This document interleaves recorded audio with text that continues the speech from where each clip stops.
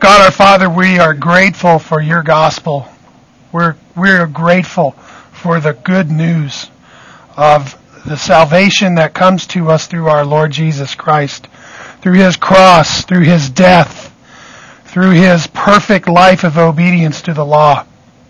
We are grateful that we can be justified and made right, that we can be washed away of all of our sins and forgiven, and that we can stand in your presence holy and blameless through the body and the blood of our Lord Jesus. We thank you for your glorious Spirit that has called us to you and effectually drawn us, God, so that we now have become obedient through faith. We thank you for your Spirit that sanctifies us and reveals the Word to us. We thank you for your good presence living in our hearts. And so, Lord, today we want to learn more about you. We want to know and understand the gospel as clearly as possible. And so we ask you, God, help us to see, help us to know, help us to understand this gospel that saved us. And Lord, we just ask that you'd give us strength in our faith to be good ministers of this gospel to the world around us. We honor you and we bless you in Jesus' name. Amen. Okay. So we've been talking about the doctrine of justification by faith as we've been discussing the gospel. And we started out by looking at the Protestant Reformation. Reason being, the issues that were at stake in the Protestant Reformation make the gospel crystal clear to us. Amen? And so we've been talking about those at length. And then last week we kind of moved off of what Roman teaching was and kind of moved on to what is it that the reformers were saying and how they were saying it. And so with that, we introduced the 5 solas of the Protestant Reformation. Of course, those being sola scriptura, sola Christus, sola gratia, sola fide, sola Deo gloria. And so we talked just a little bit about those and just said about them that these are 5 fundamental principles that summarize the Reformation protest, but they also clearly define the fundamental principles of salvation and Christian faith. These clearly summarize the gospel message and point to the heart of the issues at stake in the gospel. So these weren't only the issues that were at stake in the Reformation, but they really are the essential principles of Christian life and faith. Amen? And so we're looking then at the 5 solas in order to understand more about them. And of course, last week we talked about sola scriptura, the fact that the Scripture alone is the final rule of Christian life, faith, and practice, that it is clear and self-interpreting. And that the issue here is, of course, that it was in contrast to the Roman teaching that the church, that is the tradition and the fathers of the church, was the final authority of faith and practice. More than this, they taught that only the church and the priesthood could rightly interpret the Scripture because it was inaccessible to the common man.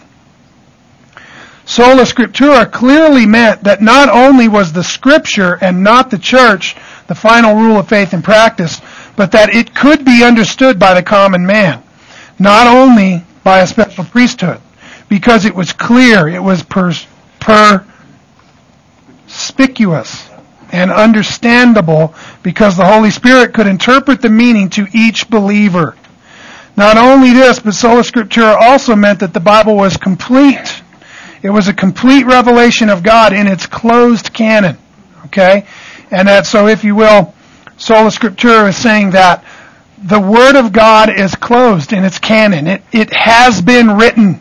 It has been recorded for us, and there is no additional revelation that we need, right? That God has revealed himself in the person of the Lord Jesus Christ, and the Old Testament pointed to him. Then when he came, he fulfilled that Old Testament revelation. The New Testament then is what the writers of the New Testament, the apostles, wrote to record that revelation of God in Jesus Christ. And so, if you will, the canon is closed in the New Testament. And of course, that's a whole other subject. But the fact of the matter is, the Bible is complete. The revelation of God is complete. And Sola Scriptura is stating that Scripture alone and nothing else is the final rule of faith and practice in the church, which by that very statement means that the Scripture is complete, that it's sufficient to define what the faith is and to define what the revelation of God is, okay? So there was more to Sola Scriptura than just, the Bible is the final authority and not just the church. But inherent in that teaching is the fact that the Bible is a complete revelation. It's a sufficient revelation. And that not only that, but even the common man can read it and understand it. Amen? Okay. So then, moving on from there, top of page 99, Sola Christus. Christ is the only mediator between God and man. The only mediator. Christ's person and work alone are sufficient to save. More than this, Jesus Christ is the only incarnate self-revelation of God who has come and explained God to us. Okay? I want you to get this. In the same way that Sola Scriptura is not just the Bible and not the church is the final rule. In the same way, Sola Christus is not just the fact that Jesus is the only mediator, but the Jesus of the Bible is the only mediator. Okay? And so what we're saying is that specifically, Jesus is the only incarnate, God incarnate. Okay? He's the only incarnate self-revelation of God. So we are affirming in Sola Christus that Jesus is the Son of God. He's also God the Son, who has come and given his life and his death in our place for us vicariously, and that is what makes him the only mediator between God and man. Are you with me? So Sola Christus is not just affirming that Jesus is the only one and the only way, but it is also affirming who the biblical Jesus is. Are you with me? And of course, the Reformers were articulating this very, very well. Okay, but the nature of Christ was not such a focus of their protest because the Roman Church had that right. That was a doctrine they weren't really up in arms about. Okay, because the Roman Church was affirming the deity of Christ all the way through. So what they were really trying to focus on was the fact that Christ alone is the mediator, therefore you don't need a special priesthood. Christ alone is the mediator, therefore you don't need a confessional and the things that go on in the confessional. Okay? Not that you don't need to confess your sins, but you don't need the Roman practice and tradition of a confessional. And you don't need a special priesthood to absolve you of your sins. That would be Jesus, our great high priest. Amen? And so, Jesus then, being the only incarnate self-revelation of God, is the object of faith and the focal point of all of human history. This, of course, was in contrast to the special priesthood of the Roman Church and the teaching that only the church could explain or reveal God to the people. See, that's what they were saying also, was that it was only the church that could interpret the Scripture and then tell the church what the Scripture was saying. And that special priesthood was needed to interpret the Scripture, right? Well, Christ himself, his person and his work only, have sufficient merit to justify us before God and provide a righteousness for us that's not our own, that is complete in the sight of God. His life and death are the basis on which the believer is justified. It cannot be merited by good works. And this is absolutely necessary in the sight of God, being the only sufficient grounds for justification by God. Christ and his teaching are the only way to God, the only true revelation of God in history, and the only Redeemer of mankind. And so, the main thing that Sola Christus is really proclaiming is that Christ alone is sufficient to justify us before God, to redeem us from our sins. Christ's payment is paid in full, and that Christ's payment alone is all that God needs in order to declare us righteous. You understand? It's not Christ plus anything else. Okay? And some would say, well, it's Christ plus faith, right? No, it's not Christ plus faith. Faith is the way that we get Christ. It's the conduit that Christ comes to us. But Christ is the object of faith. His life and death is what merits righteousness in the sight of God. Are you with me? He is the basis for salvation. His righteousness is the righteousness we receive in the gospel. Are you with me? We simply receive it by faith. Faith is the tool that lays hold of Christ, who is the object of faith. Are you with me? Everybody got that one? Okay. Sola Christus. I think it's really Solus Christus. But I don't know my Latin, so.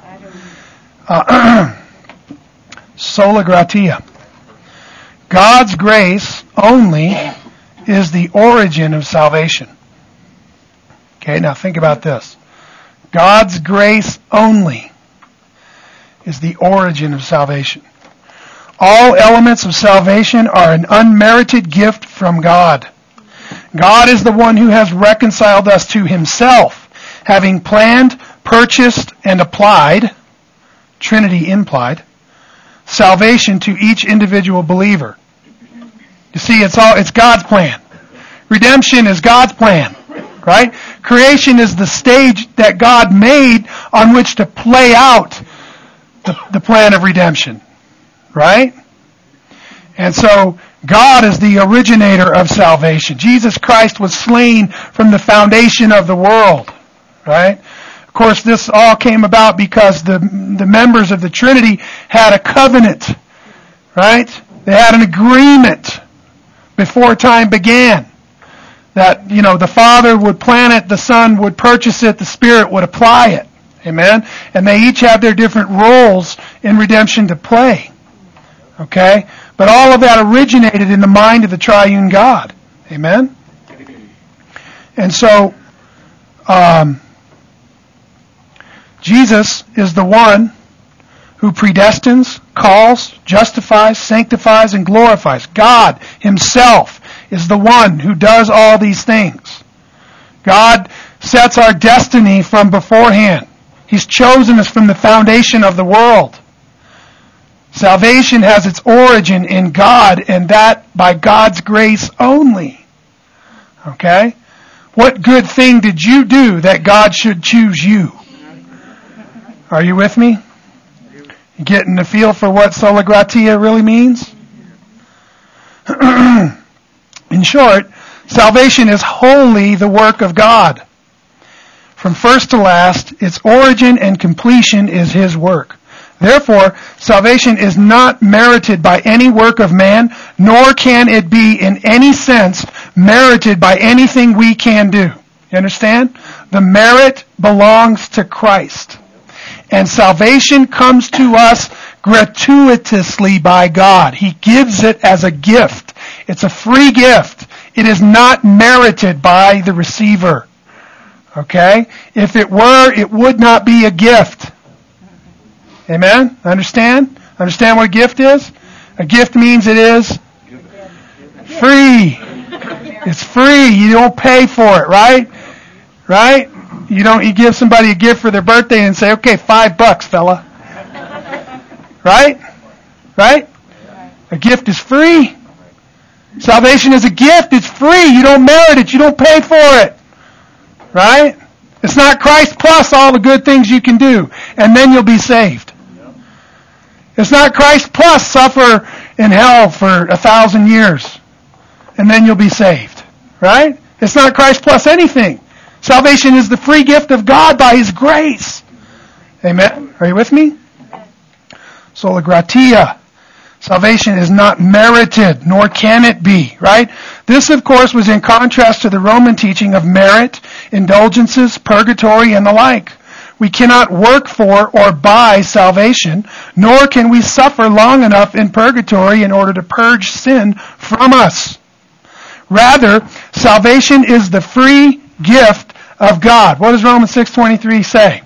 For the wages of sin is death, but the free gift of God is eternal life through Jesus Christ our Lord. Amen? The what gift? Free. The free gift. How does the Bible describe eternal life? A free gift. You know what that means? You can't buy it. You can't pay for it. You can't earn it. It's a free gift. Amen? You with me? Are you with me? Amen. It's a free gift. Man, that's just got to be fixed in our understanding of the gospel. There isn't anything you can do even if you could do it. Are you with me? Okie dokie. Praise God. What a glorious thing. The gospel is God's free grace. Amen? That's good news. That is good news. Especially knowing the record of my life. Amen? Especially knowing that. It's good news. It's not of works. What does Ephesians 2:8 and 9 say? For by grace you have been saved through faith. And this is not of yourselves. It is the gift of God, not of works, lest any man should boast. Amen? My, how you've got to have that verse of Scripture memorized if you're preaching the gospel to people. Right? Because that verse of Scripture right there tells us sola gratia and sola fide. Right? It's saying to us very clearly, right, that salvation is by grace through faith in Christ. And that it's a free gift and it's not of works. It cannot be merited. Amen? Okay. And that justification is a gift by His grace through the redemption which is in Christ Jesus. Family, I want to show you something. I got my Bible. If you want to turn there, you can. Romans 3. If there's any doubt in your mind about the fact that salvation is the free gift of God, I shouldn't even have to say free gift. Neither should God, but He does. But gifts are free. Okay? But look with me at Romans 3 and verse 22. Even the righteousness of God through faith in Jesus Christ for all those who believe, for there is no distinction, right? 3:23. For all have sinned and fall short of the glory of God. Verse 24. Sola gratia. Being justified as a gift by His grace through the redemption which is in Christ. There you have sola gratia and sola Christus. Right? In that one verse of Scripture. How is it that you're justified? As a gift by His grace. You got that? Okay, now turn to Romans 4.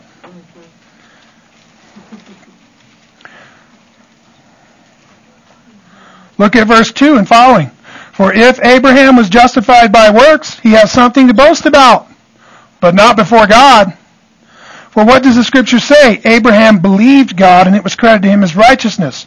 Now, to the one who works, his wage is not credited as a favor, but as what is due. But to the one who does not work, but believes in Him who justifies the ungodly, his faith is credited as righteousness. You understand? To the one who does not work.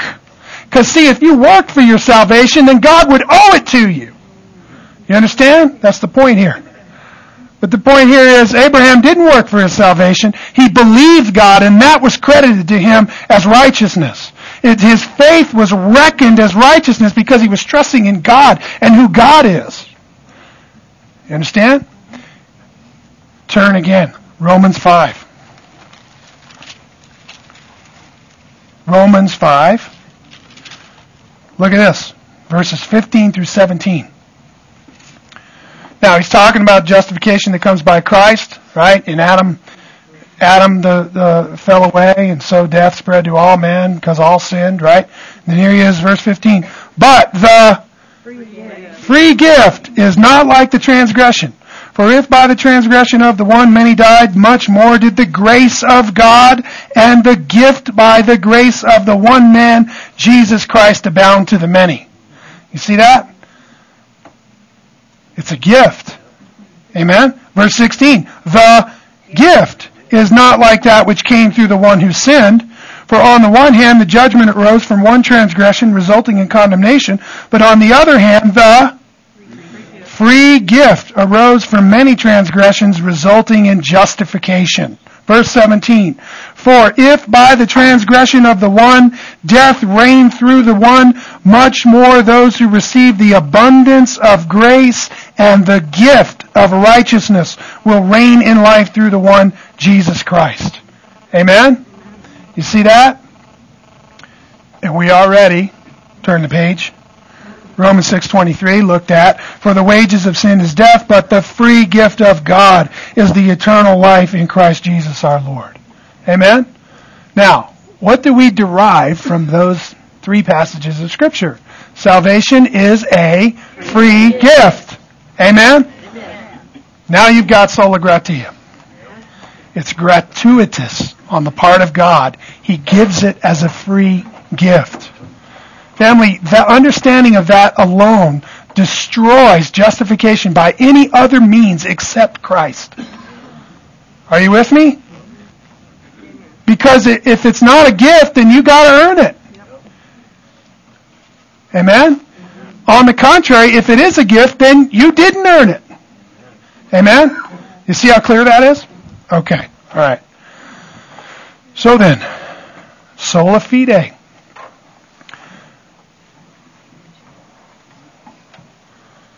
Kind of wonder how we can do this here. Sola Christus is the ground, the object, or the ground of our justification in the sight of God, right? Sola gratia says that it cannot be merited, not merited, or earned, right? But instead it is a free gift. Sola fide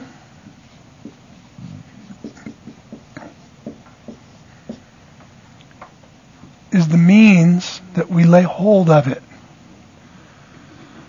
Sola fide is like sticking your hands out and saying, give me the gift. That's what it is. Okay, but let me tell you something. This sticking the hands out comes from God. Okay? It's right here. Sola gratia. Salvation is wholly the work of God. Okay? The calling to the elect is effectual unto salvation. All the elect will be saved. How come? Because they're elect. Right? And because God sees to it that they're saved. How does He do that? By the effectual calling of the Spirit. Right? That's the eye in the tulip. You with me? Okay. Sola fide. The only means of justification is faith, apart from the works of the law. You see, it's a means. It's a means. It's a means of laying hold of the grace of God in Jesus Christ. Faith alone appropriates salvation. Faith is what makes it ours. Faith is what appropriates it to us. And faith is what appropriates Christ's righteousness to God on our behalf. Okay? This, of course, was in contrast to the Roman teaching that justification is complete only after we have become righteous in our own persons through faith and perseverance in good works to the end of life. And I might add suffering in purgatory for whatever sins we're already forgiven but still guilty of. You with me? Yeah. Okay, the Bible clearly teaches that salvation cannot be earned or merited in any way by people, but that it is a free gift of God's good pleasure to give it. Further, that Christ's righteousness alone is sufficient as merit before God in order to justify a person, being the only redeemer and full payment for sin and provider of righteousness, having fulfilled the law in his perfect life. Romans 10:4. Anybody know what Romans 10:4 says? It says, Christ is the end of the law for all who believe. That's what it says. Christ is the end of the law. You know what that means? It means Christ fulfilled the law. It's all summed up and fulfilled in Him. God's righteousness has been perfectly fulfilled in Christ. And when you believe on Him, you'll receive that righteousness paid in full, lived out in the active obedience of Christ's righteousness and perfect obedience to the law. When God looks at you through Christ, He sees the law fully obeyed, because Jesus fully obeyed the law. You with me? It's a glorious, glorious good news, family. It means we're reconciled to God, saved from His wrath, and given eternal life through Jesus Christ. It's a glorious reality. Therefore, justification, indeed reconciliation to God, can only be appropriated to us by faith alone, which object is Christ alone, and this comes as a gift by God's grace alone to us. You understand? Now look, here is the gospel summed up in 3 solas. Okay? All the important elements of the gospel that you need to know are contained right here. Okay? And that is what the reformers were protesting against the church. Okay? So, therefore, we understand what the essential meaning of Christian salvation is. Are you with me? When we understand these things, we know what salvation is. We know what the gospel is. This is the gospel of Jesus Christ. These principles and truths that were established and clarified say to us very clearly the substance of the gospel. And they define it for us. You understand? They define it. They tell us the fine points. This sola gratia says you couldn't earn it if you tried. Why? Because it's a free gift. How could we miss that? How could anybody in the church miss that if they're actually a student of the Bible? Are you with me? And this was Martin Luther's revelation, man. Right? He's reading in there, and all of a sudden these things, all these little red lights start coming on. Right? And before long he realizes, man, I'm in an institution that's preaching another gospel. Right? He says, better I die than violate my conscience. Right? And so he became a preacher of these truths. And family, I want to tell you that the battle, the war for this truth is as alive today as it was then in the 16th century. It's all around us. Let me tell you, your best life today, okay, is a war against these truths on the gospel. It is a full, all-out assault on this gospel right here. You with me? Think about it. It's real. It's true. I want to ask you the question, though, who is it that's got this truth? Who is it that's carrying this truth to the next generation? We are. Amen. We are. We are the ministers of the gospel. Every true disciple of Christ is a minister of the gospel of Christ. Okay? And family, listen, no one's hearing it. No one's understanding and articulating these things like you are in your world. I promise. They're few and far between. Are you with me? Maybe you found that out as you talk to other Christians. Right? And again, I'm not trying to say it's all about us. I'm not saying that. It's all about the truth of the gospel as it's revealed in the Scripture. Are you with me? And family, when you come to a knowledge of these things, you are carrying the words of life. You are carrying the grace of God through Jesus Christ in your words. And the gospel is the power of God unto salvation. If you don't preach it, people don't get saved. Okay, that's how it works. God saves people through the gospel. Think about how you got saved. Somebody told you the gospel.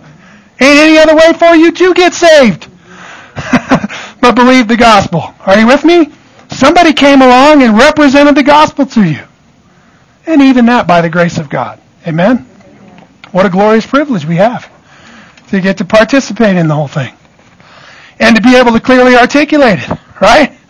I know when I first heard the gospel, it wasn't clearly articulated. It took me quite a while to really begin to understand what it was and what it really meant, right? But I think what happens when you come across somebody who really knows what it means, and they're the ones who get to share the gospel with you and see you get saved, and then they begin to disciple you and take you into all this truth right off the bat. Pow! What a glorious thing that would be, amen? Well, you have that privilege because you have this knowledge. Amen? Are you with me? Okay then. Sola fide.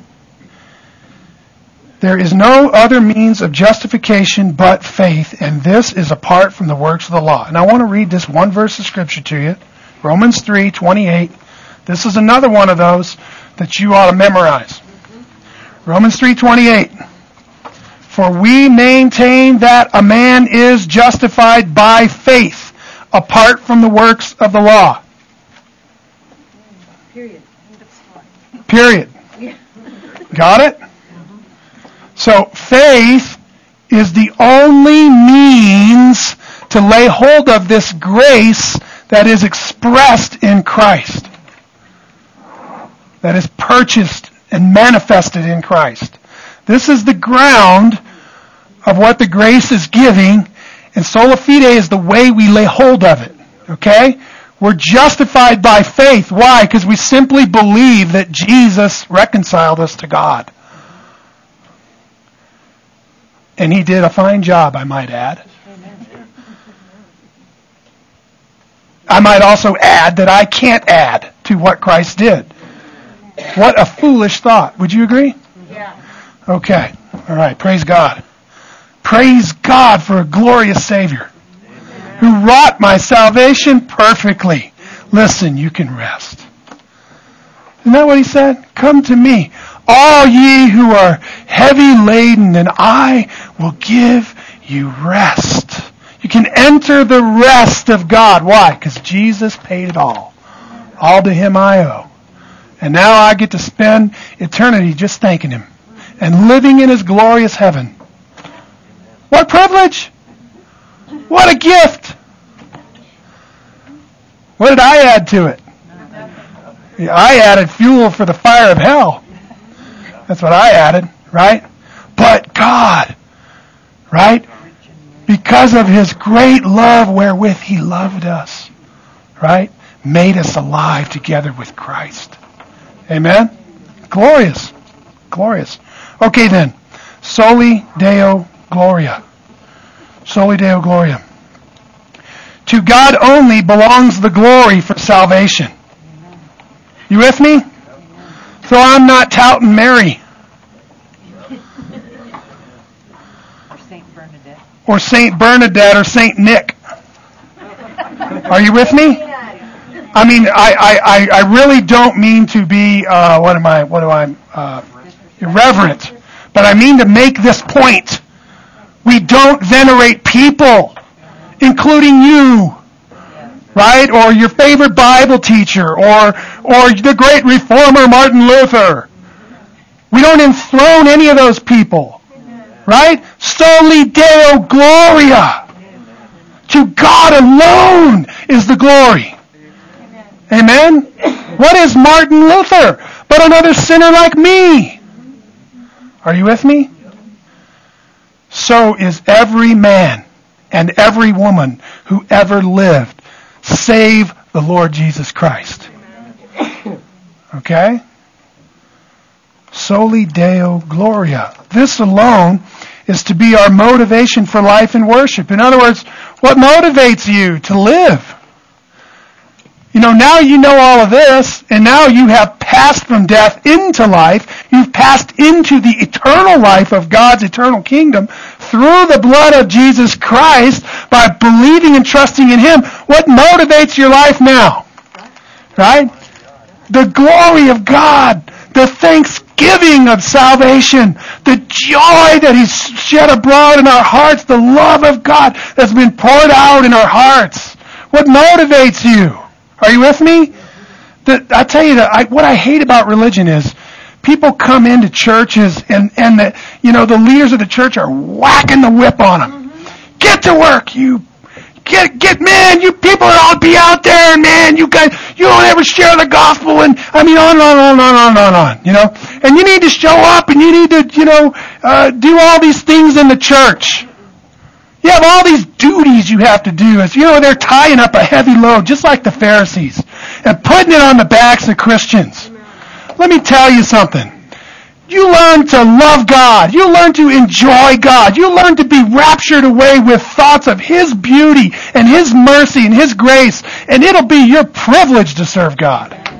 Are you with me? You understand what I'm saying? And there ain't anything religious about that. Nothing. Zip.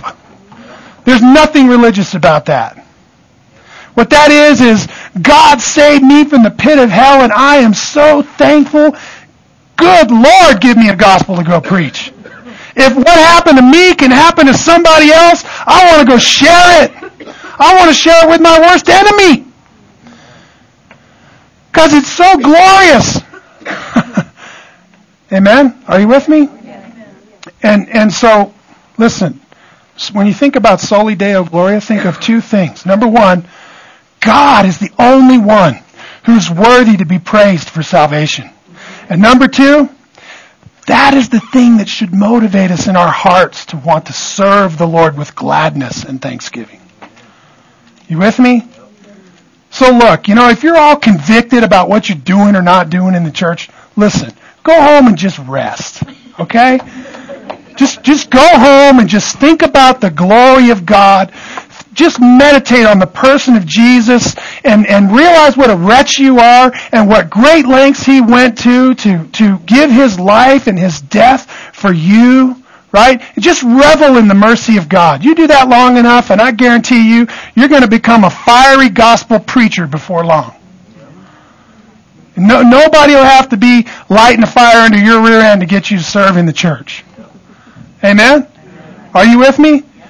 You run across these kind of Christians all the time. I know. There's a class full of them here. Right? They're the kind of guys who are hiding behind the water cooler at work. They got something to say. Right? Because He touched you. And you've never been the same.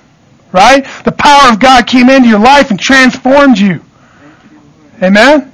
You with me? Those are the born agains. Oh. So, you understand the point, Soli Deo Gloria? Okay? This is what motivates us. We're motivated to glorify God. Why? Because His salvation is so glorious. Because His kingdom is so righteous and holy and peaceful and joyful. You understand? Oh, okie-dokie. Because salvation is wholly the work of God from first to last, it is God alone that glory and worship is to be given. This is in contrast, of course, to the Roman teaching of papal exaltation and the veneration of Mary and the saints. Salvation is something God gives as a free gift, and He is to be acknowledged as the sole provider of it. The exaltation of people, even the best of saints, is a diabolical form of idolatry, which is wrongfully robbing God's glory from Him. Okay? I want to read this to you. I think you've probably read these scriptures, but I'm going to read them to you anyway. Revelation 19, verse 10. John is seeing this amazing revelation. And the angel is talking to him there about the marriage supper of the Lamb. And he says, "Then I fell at His feet to worship Him. But He said to me, 'Do not do that. I am a fellow servant of yours and your brethren who hold the testimony of Jesus. Worship God.'" You see what the angels of God, even the angels of God, say to men. Do not worship me. Worship God. You see that?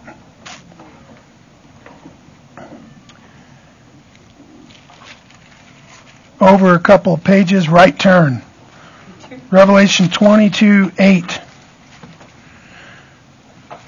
Again, he's getting this glorious vision of heaven, right?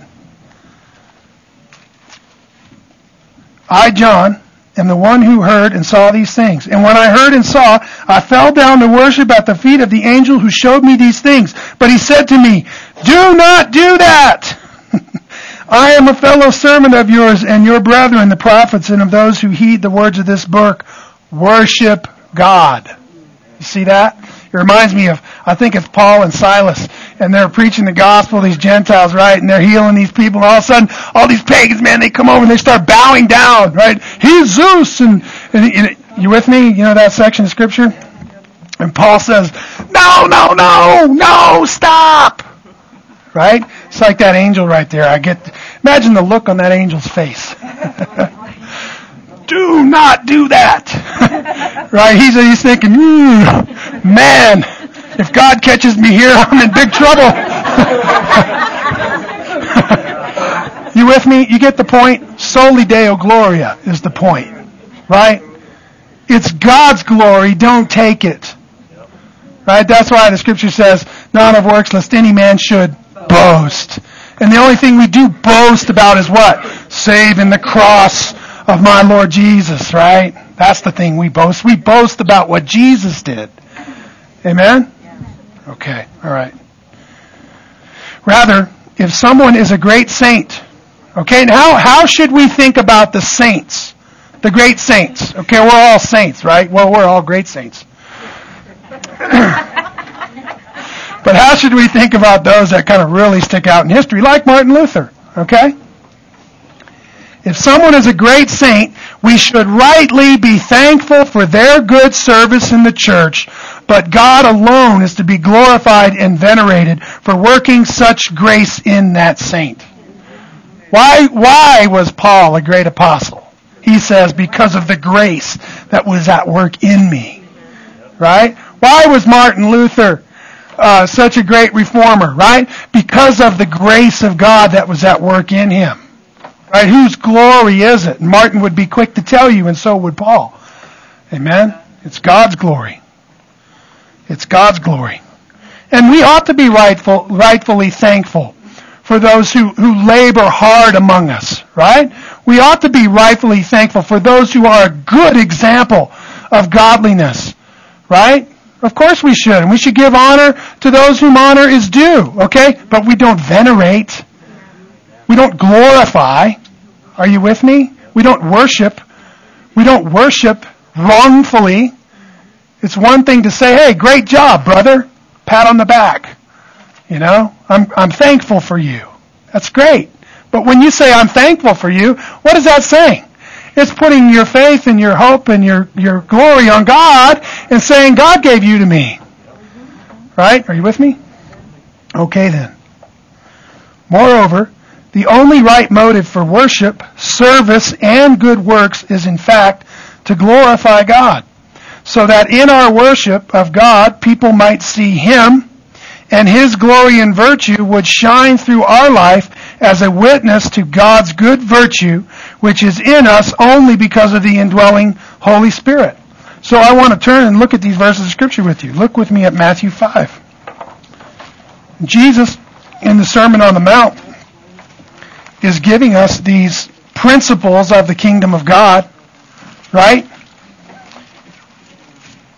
And He tells us what the role of good works is. It's the same role that God does everything He does. Why does God do everything He does?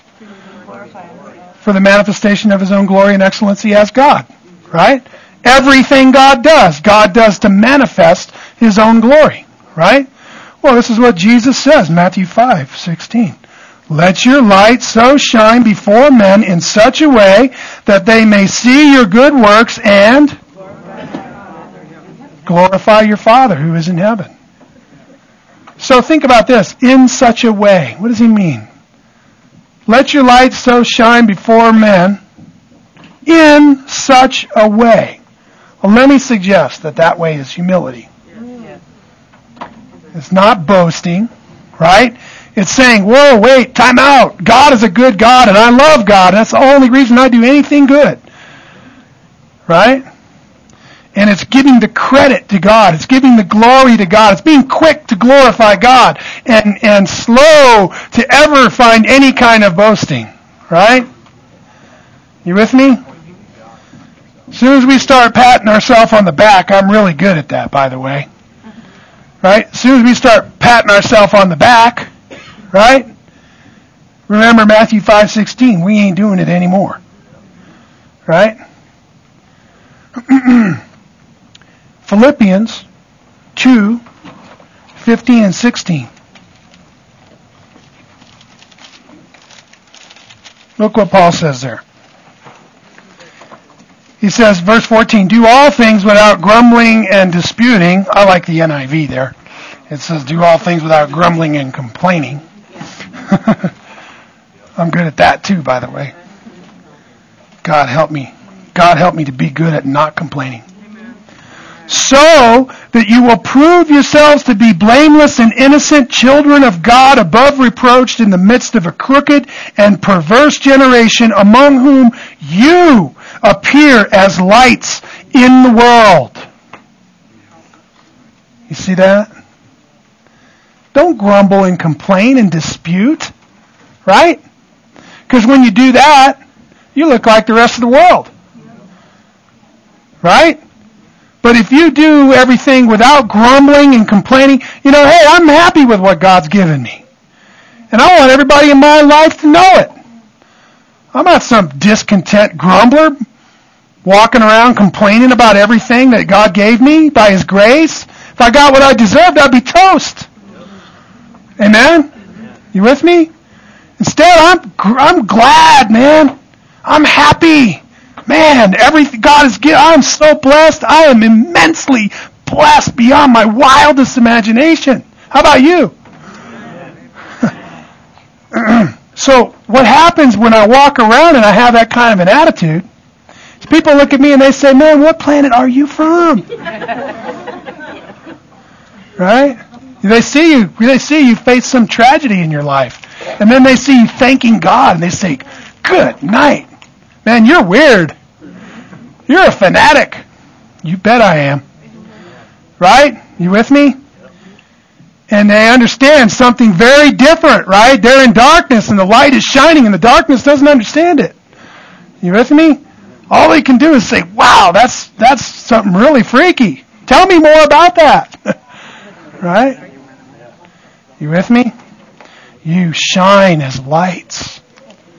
Holy and blameless children of God, shining as lights in the midst of a perverse generation, a dark and sinful world. You with me? Because we're motivated by the glory of God. We're motivated by God's good virtue. And I want to define what God's good virtue is for you. Turn to Galatians chapter 5. And let's look at verse 22. Here's what Paul says is the fruit that comes from the indwelling Holy Spirit. Love and joy and peace and patience and kindness and goodness and faithfulness and gentleness and self-control. Against such things there is no law. These are God's good virtues. These are the attributes of God. See, God's faithful. He's meek. He's compassionate. Right? Jesus says, I am lowly and humble in heart. Right? God is a God of amazing love and joy, unspeakable and full of glory. Amen? And He's a God of peace. He wants to lay down the sword. He's not ready to hack somebody's head off. Right? Unlike me on many occasions. Right? Jesus is the Prince of Peace. He wants to make peace. He's a peacemaker. Are you with me? And He's very patient. He's not like me. Right? But oh, how I want to be like him. I want to be patient like he is patient. Don't you? And how about this one? Kindness. Kindness. I see Christians, this is just convicting me. I see Christians, they're so kind. They're always so, I'm over here having dinner and somebody wants to come over there and take my empty plate and haul it to the trash can.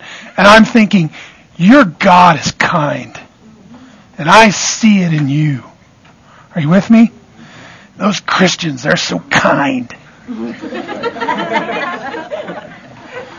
I don't know about you, but that's how I want people to see me, because I want them to see Jesus. Right? Are you with me?